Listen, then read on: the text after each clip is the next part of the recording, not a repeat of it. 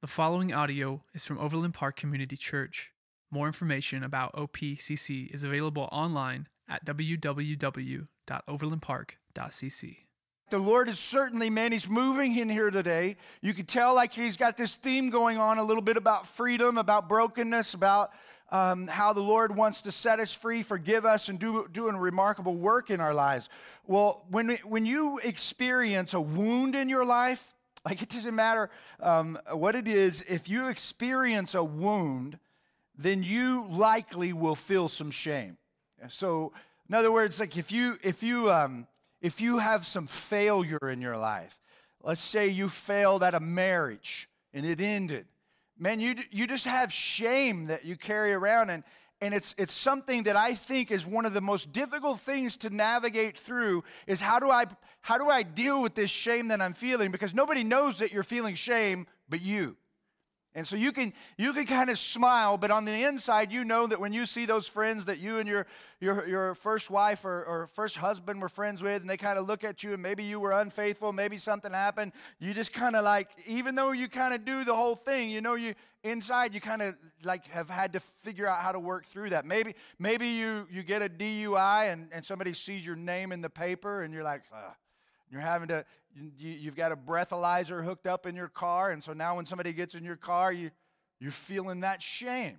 And so there are all kinds of things that we can go through. We can go through decisions that we've made where we failed in business and financially we're struggling, maybe a bankruptcy, all kinds of different stuff that the enemy will use to bring about shame in our lives. And the danger about that is that all the freedom that the Lord wants you to experience in life is like it eats away, shame eats away at that. And so we have these wounds that happen, and they're going to happen. Even though we're followers of Jesus, sometimes we lose maybe I should say sometimes we make mistakes, we sin, and we're not listening to the Lord, we're not using wisdom, and because of that, there's failure in our lives, and then we have to navigate through the wound that is inflicted because of a mistake we have made. Maybe sometimes there's just other people who aren't following the Lord, and because of their decisions, we're wounded, and we have to again deal with the pain that comes from that. But yet we're saved, and we know the Lord. He's forgiven us of our sins. He sets us free. And so you could just kind of think of if you were in prison and all of a sudden the doors were unlocked. That's what the cross is all about. And when we receive Christ as our personal Savior, He takes away our sin. He sets us free, and we're free to live as if we had no sin. And it's an amazing, incredible, beautiful story of what the Lord does in restoration for us. But it makes no sense to have all of that freedom and then to go through and have these wounds that exist in our lives, and we're free, but yet we're wounded so severely that we can't enjoy our freedom. So if we bring that into the physical realm, imagine a person who's been locked up, but all of a sudden they're set free, but their bones are broken, they can't hardly walk, they can't get around. They may be free, but they're still in prison, okay? Because they're broken. And that's a good description of what a lot of people in the kingdom experience, is they're free, but they're still living broken lives because they haven't figured out how to heal.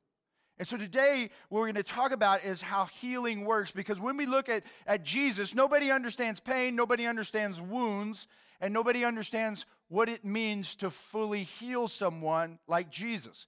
In 1 Peter chapter 2, verse 24, the theme that we've been using for this series, this verse, He Himself bore our sins in His body on the tree so that we might die to sins and live for righteousness. By His wounds you have been healed. So by the wounds that were inflicted upon Jesus Himself is our ability to heal from the brokenness that we experience in this life. And so once we're forgiven of our sin and we experience the freedom and the joy that comes from that ultimate decision of surrendering to the Lord, then joy invades our life. But if we don't continue to walk with the Lord in obedience, that joy will leave. You see, there's a reason that the spiritual fruit is called fruit. Is that it doesn't, like, you don't preserve it. It doesn't last forever. It grows and it will have a life and it will die. So what do we need to be doing? Constantly producing more fruit in our lives, because we cannot rely on the fruit of the 90s to get us through today. You cannot rely on the fruit that was created in your life, the joy of your salvation, and not have any wins that have happened spiritually since the time you met Jesus and understood what it meant to be forgiven. And so in the midst of all of that, we need to have fruit constantly being produced in our lives. And one of the ways that we bear out spiritual fruit in our lives, certainly it requires obedience, but one of the ways that we are obedient is we look at the areas, the chambers in our heart, spiritually speaking, where there needs to be some healing that takes place.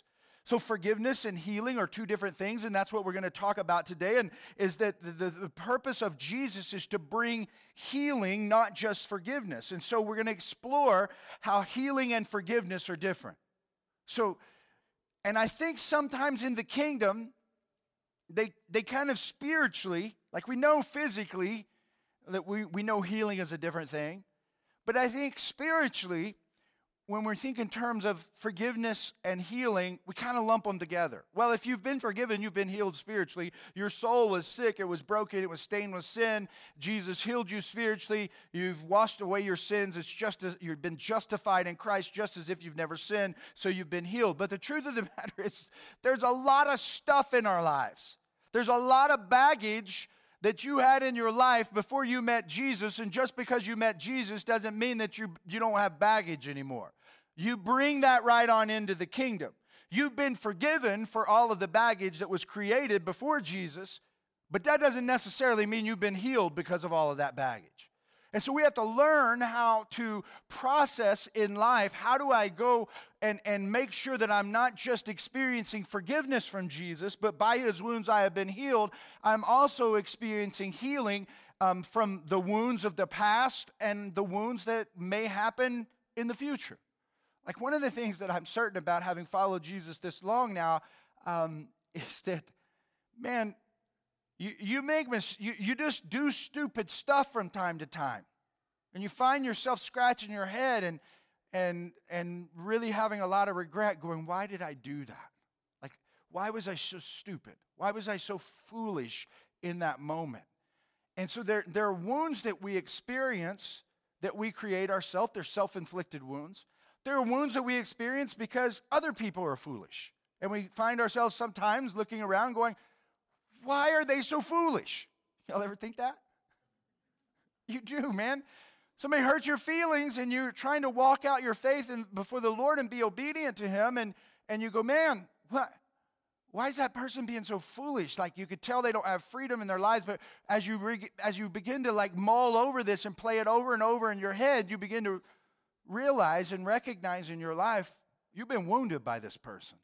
You're carrying around some pain by the way they treated you in the situation, by the way they hurt you, by the way they were only thinking of themselves. And so we have to know how to process through these experiences. And so how are forgiveness and healing different? Well, forgiveness is instantaneous. Man, you blow it. Like if you go out here and you do something stupid and you blow it and you're rude to somebody, you go out to eat today and you're rude to the waitress, that's not producing spiritual fruit in your life. And you're rude and you get in the car and you walk away and you're like, man, I was so stupid. Why was I that stupid? And you say, Lord, forgive me for that. Boom, you are forgiven. As soon as you confess your sin to the Lord, you are forgiven. But it does not necessarily mean that you are healed from what just happened in your life. Because you might eat there again and that lady might recognize you and she might do a little, you know. That's a funny way to look at it, but this is the way life works, is that there are consequences for our behavior, and though we may be forgiven, there are things that need to happen to where we could be healed. Like you walk away from that and you find yourself confessing to the Lord that you were really rude.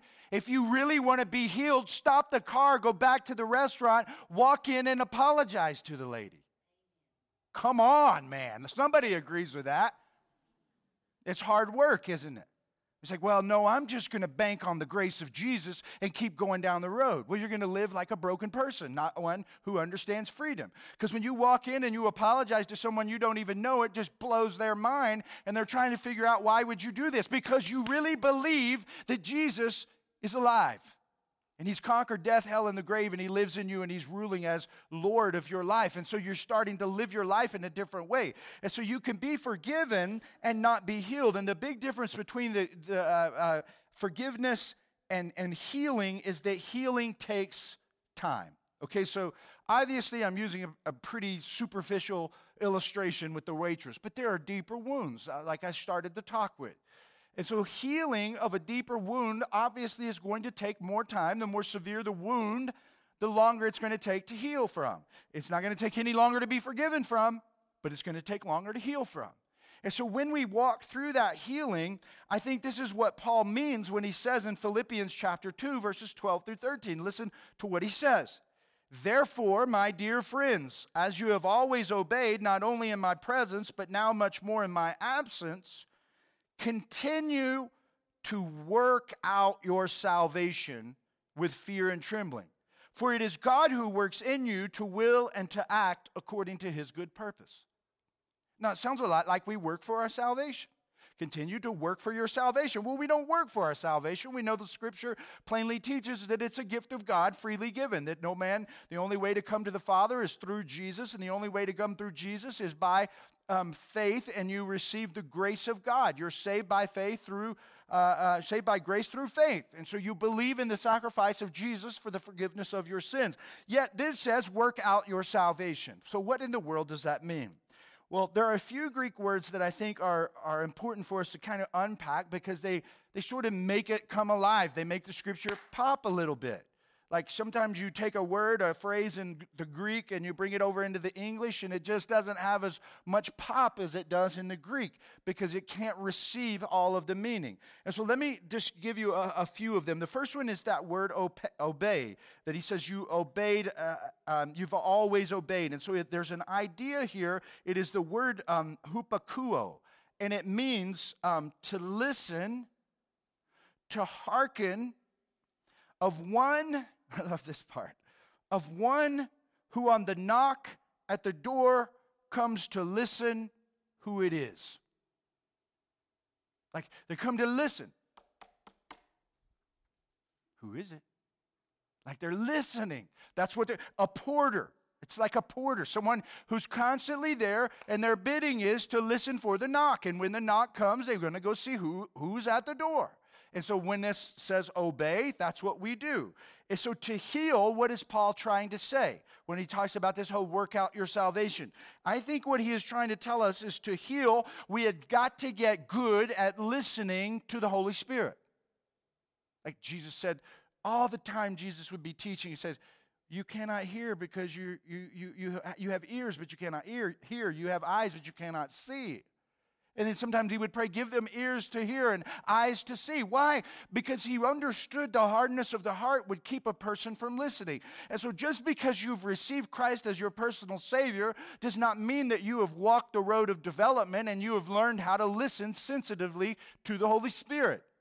And the more sensitive we all become to the Holy Spirit, the greater impact we will have in our community, because we're all listening, hupakuo, to what the Lord wants us to do, and we are like a porter waiting for him to knock at the door, and when he speaks, we are listening, we are ready.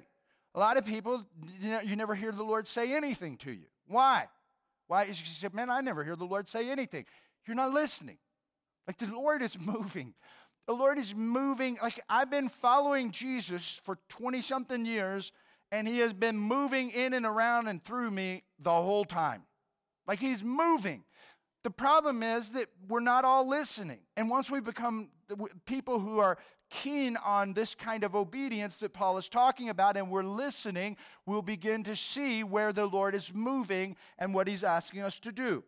So the second thing that he says here, he says we have to obey. He says we have to work out. And this is the word kartogazomai.